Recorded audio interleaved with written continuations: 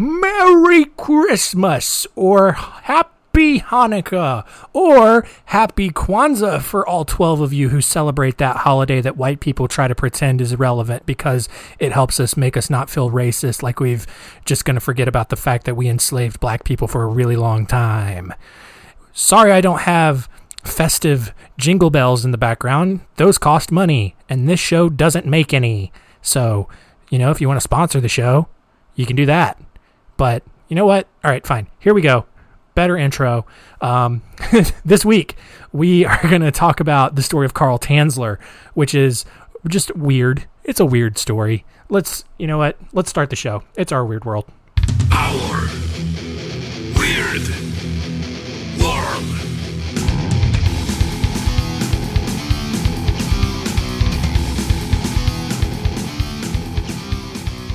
Welcome to Our Weird World. I'm your host, John Henson, and Merry Christmas, Happy Holidays, whatever phrase offends you the least out of that. I'm not going to get on a soapbox on this, but gosh, that's the dumbest argument ever. Anyway, today's episode, is weird. I've already kind of expressed that sentiment. There's not a lot of context for it, so let's just jump into it.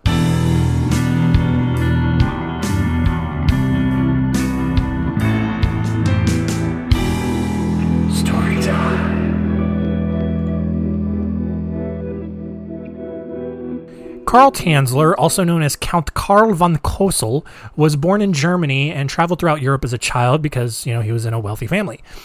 During his travels, he was often visited in his dreams by a dead ancestor, who he identified as Countess Anna Constantia von Cosel, and Countess Anna actually revealed the face of his true love, which was an exotic-looking, dark-haired girl, but he never was able to figure out where she was or what her name was or anything like that.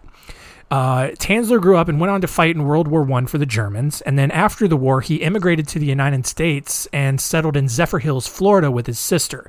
Zephyrhills, if you know anything about regional bottled water, is where, the Southeast gets its bottled water from.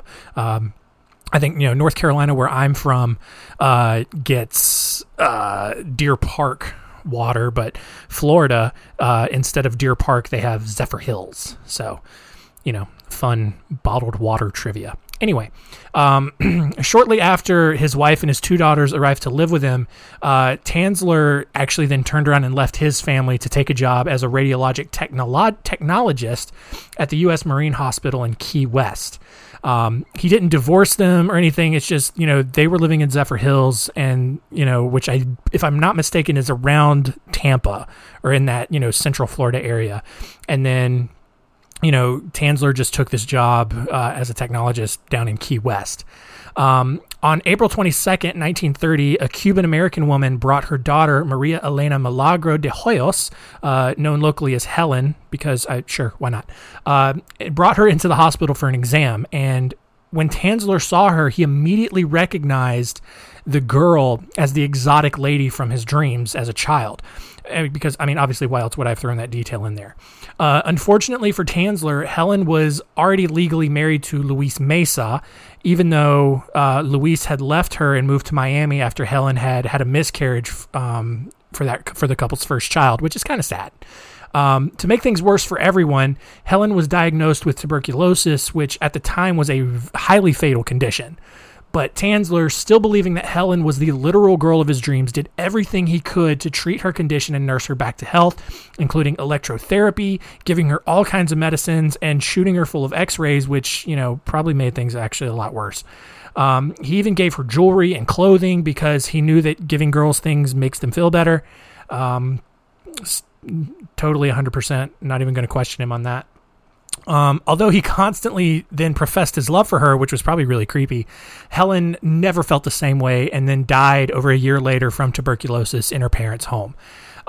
Despite that constant rejection, Tanzler paid for Helen's funeral, and he even constructed an above-ground mausoleum in the Key West Cemetery so he could visit her every night. And for the next 2 years, that's exactly what he did. He went to the cemetery and spent time at Helen's grave. And according to Carl, Helen's spirit often visited him at the gravesite so that Carl could sing her favorite Spanish song, which, strangely enough, was Ricky Martin's 1999 hit "Livin' La Vida Loca." And that's a joke on like a couple of levels. All right, first of all, like, when was the last time you thought about Ricky Martin and "Livin' La Vida Loca"? But then also, La Vida Loca translates, I do believe, to the crazy life. And Carl Tanzler is crazy at this point. All right, I know I've explained the joke now so that it's not even funny, but that actually just makes it funnier for me. All right, anyway, it's my show. Get over it. Instead, the reality is like probably way worse. 2 years after Helen's death, Carl sneaked into the cemetery one night, exhumed Helen's body from the mausoleum, put it in a toy wagon, and took her back to his house. And once Carl got the body home, he reattached her bones with wire and coat hangers. He put glass eyes in her sockets, and he replaced her decomposing skin with silk cloth soaked in wax and plaster of Paris. It's insane, but he's not done. When the rest of Helen's hair fell out, Carl placed a wig made of her original hair that her mother had collected for him, what is going on there? Like, moms, if your daughter is constantly rejecting a guy and then your daughter dies, don't give him her hair. That's gross and weird. Who's doing that? Like, is that a cultural thing? I don't think it's a cultural thing. Anyway, I'm going off the rails. To make sure that Helen kept her original figure, Carl then stuffed her with rags and dressed her in stockings, jewelry, and gloves. And with the outer aesthetics complete, Carl, I'm not lying here, Carl then shoved a paper tube inside her so that he could make love to her. Oh, you Germans. You Germans are so weird. And like, I don't know what's worse. Like, the fact that he, kind of manufactured a sex doll out of this dead corpse, or the fact that he kept Helen's body in his bed for, I kid you not, 7 years. Gross, man. 7 years. 7 years. There was a dead body in this dude's bed. Finally, rumors began to circulate that Carl was actually sleeping with a corpse, probably because he was walking around town with his crotch smelling like roadkill. And Helen's sister eventually heard the rumors and confronted Carl at his home, barged inside, went to his bedroom, and much to her likely horror, found her sister's body, which at this point was really just a mannequin wearing all her old stuff, in his bed. And I mean, like, that's gross. When word really got out about Carl's corpse romance, people were actually generally sympathetic toward him, calling him an eccentric romantic, because honestly, why would anyone in the Keys find this behavior odd in any way? Like, people who live in the Keys are a weird group of people. Not going to lie. We'll have, another story, about the Keys later on, but I mean, Robert the Doll, Eugene Otto, and, the where Robert lives happened in Key West. So this does not surprise me in the least. Charges against Carl Tanzler were eventually dropped because the statute of limitations for necrophilia had expired, which I didn't think was even possible. Like, how do you, there's some double entendre there. How do necrophilia charges expire when one of the victims has already expired? Badum tiss. Hey, here we go. Full of bad jokes in this one. Sorry. Helen's corpse was eventually returned to the Key West Cemetery and placed in an unmarked grave to prevent anyone, especially Carl, from going back.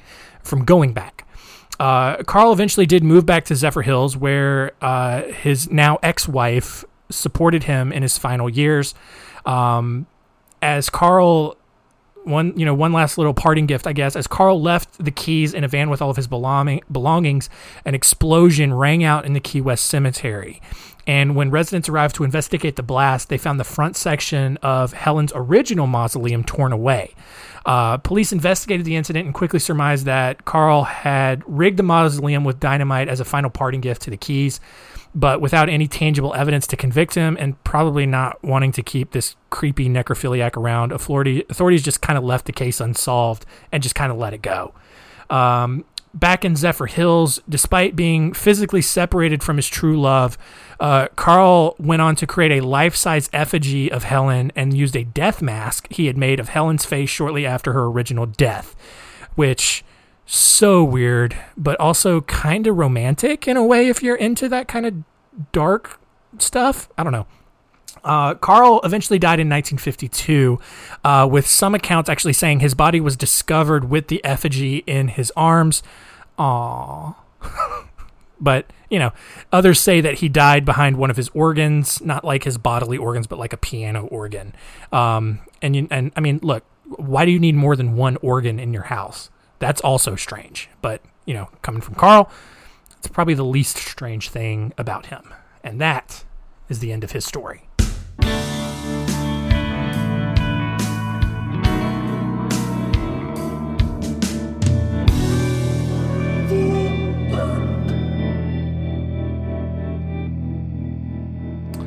So there we go. The story of Carl Tanzler. That one's always fun. That's one of the more adorable figures from human history that often gets forgotten. But let's see what we learned today from all of this.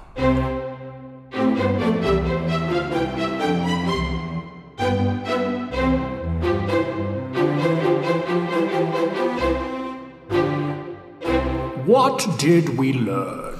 Number one, regardless of what kind of dreams you have, if you go up to someone multiple times and profess your love for them and they reject you, it's not your soulmate, all right? So just let it go. Number two, do not exhume corpses of people that you love. Harking back to the Ed Gein episode, don't do it, period. Whether you love them or not, it's gross and probably unsanitary. All right. Number three, definitely, above all else, don't have sex with a corpse. That's weird and gross.